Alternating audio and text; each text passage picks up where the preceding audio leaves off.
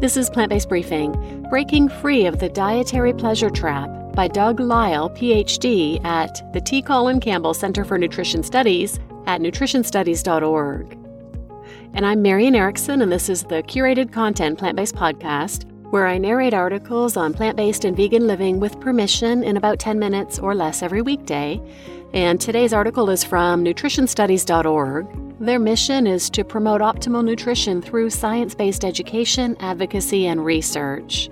They were established to extend the impact of Dr. Campbell's life-changing research findings. He's the co-author of the best-selling book, The China Study, Whole, The Low-Carb Fraud, and The Future of Nutrition. He's also featured in a number of the whole food plant-based documentaries, including Forks Over Knives, Eating You Alive, Food Matters, and Plant Pure Nation. And Doug Lisle, the author of this article today, is also co-author of The Pleasure Trap, which is another great book that I recommend as well. So now let's get to today's plant-based briefing. Breaking Free of the Dietary Pleasure Trap by Doug Lisle, PhD at nutritionstudies.org. If you're holding a copy of Health Science magazine and know what it's all about, then you're one of the lucky ones. Of the 300 million people who live in our country, most will spend their whole lives confused about what's good for them and what isn't. If you're one of the fortunate few who has a good feel for the truth about health, then you're more than halfway there. The problem is, knowing is only about half the battle.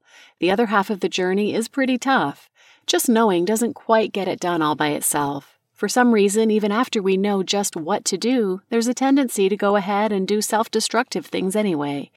If we listen to a pop psychology show, we might hear all sorts of dark and complex speculation about why people are often self-destructive, but doubt any of it is right.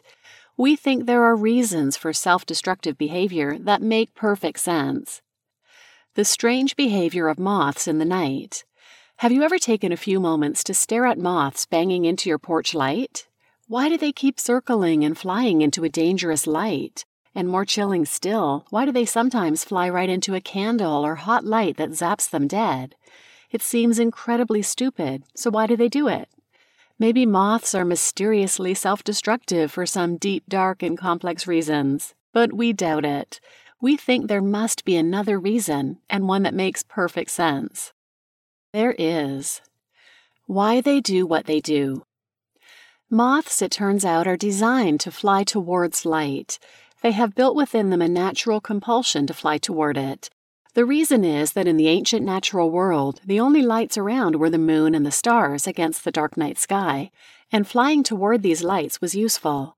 The moon and stars are at optical infinity. You can never get there, so they're effectively stationary objects in the sky at any moment in time. This makes them very useful as points of reference for the internal compasses of moths, who can make great use of the fixed light. By flying toward the light, a moth can get above the present fray and take a peek around for food and mates. Then, after an enticing foray is complete, the moth can return to its original position by reversing the angles in its head and following the reverse path home, using celestial objects as a guide. So now we can see where the mistakes are being made. When moths are flying toward human-manufactured lights, they do so because artificial lights fool their internal compasses. If the light is safely encased in glass, the moth simply backs away in confusion upon bumping the glass, then circles around and flies toward the light again, and again, and again. Its internal compass is great, but it fails this time. It's never supposed to reach the light, and by doing so, it's all messed up. And if the light is a hot candle or light, the moth might even die. It isn't suicide, it's a contrived accident. The right question. If we ask the question, what is it about moths that makes them self-destructive, we would be asking the wrong question. Our question, as framed above, innocently leaps to the conclusion that moths are self-destructive. Of course, it looks like they are, but when we ask the right question and answer it, the mystery disappears. The right question is, why do moths fly toward light? Once we know, we can put away all talk about tendencies in moths. Why good eating habits are such a challenge. This health thing is hard, no doubt about it. In the 25 years that we've dedicated to helping others get on track or back on track, we've witnessed this mighty struggle. Why is it hard? We now see that we better ask the right question before we try to answer it. We think the question is, Why do people prefer foods with artificially high calorie density to healthier low calorie density foods? When framed this way, the question has a sensible answer. People evolved in environmental circumstances where calories were scarce. This we know as it was true all over the world just 100 years ago, and it is even still true in many places. Calories have always been in short supply, or at least very often in human history. So nature made sure that we came equipped with taste preference machinery built into us, like an internal compass, to make sure we take advantage of any high-calorie opportunities. Scientific studies conducted over the last decade have concluded that our brains release greater concentrations of pleasure chemicals, dopamine, and natural opiates when the food we eat is of greater caloric density. This should be no surprise. There must be a reason that we like a ripe apple better than a tart one, and there is. When you eat a ripe apple, your calorie detection equipment knows that there's a good caloric concentration there and says, "Good, keep eating." A tart apple, maybe 10% less caloric, is discarded. One apple might be 77 calories, the other merely 70. That 7-calorie difference is detectable, and your taste preferences let you know it. A white-hot light. A chocolate apple, though, would be about 770 calories at the same size. That's because chocolate is about 10 times more caloric than fruit. Talk about a white-hot light. The same tendency is there in all modern processed foods. Chips are about 8 times as caloric as fruit. Bread and hot dogs are about 6 times as calorie dense.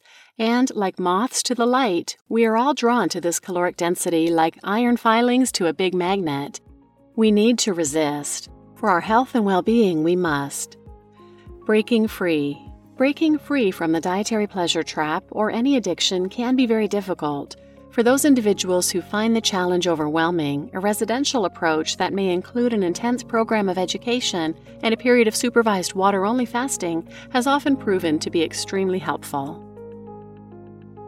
You just listened to Breaking Free of the Dietary Pleasure Trap by Doug Lisle, Ph.D. at nutritionstudies.org.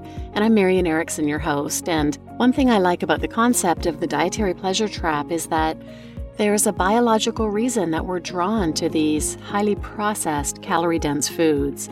There's nothing wrong with us. We're doing what we're designed to do. If you're interested in more on this topic, check out the book, The Pleasure Trap, written by Doug Lisle and his colleague, Alan Goldhammer.